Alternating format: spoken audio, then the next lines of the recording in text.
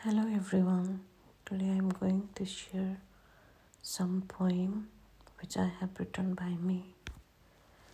The poem is about the strange relationship. It's about the friendship. It's in Hindi. I hope you like this. लोग आते हैं मौसम की तरह, कुछ अच्छी यादें रहते हैं हंसी गुलाबों की तरह। कुछ अरमान मेरे थे, कुछ अरमान उनके, पर हो ना पाए कच्चे धागों की तरह। खुद को इतना संभाला टूटने से पहले कि उनको निकाल के दूर कर दिया, जैसे कोई ख्वाबों की तरह।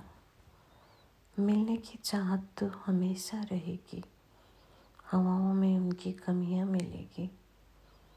पत्ते फिर से याद रख के छोड़ रहा है, मैं वो चाहा बनने से पहले खुद ही दूर जा रहा हूँ। लगता था दोस्ती के चेहरे में आप एक साथी हो, जो रहेगा साए की तरह। पर हम अनजान थे कि साया भी चला जाता है वक्त की तरह। पल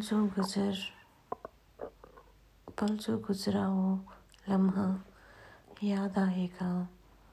मेरी छोटी सी दुनिया में आप रहोगे हमेशा दुआओं की तरह।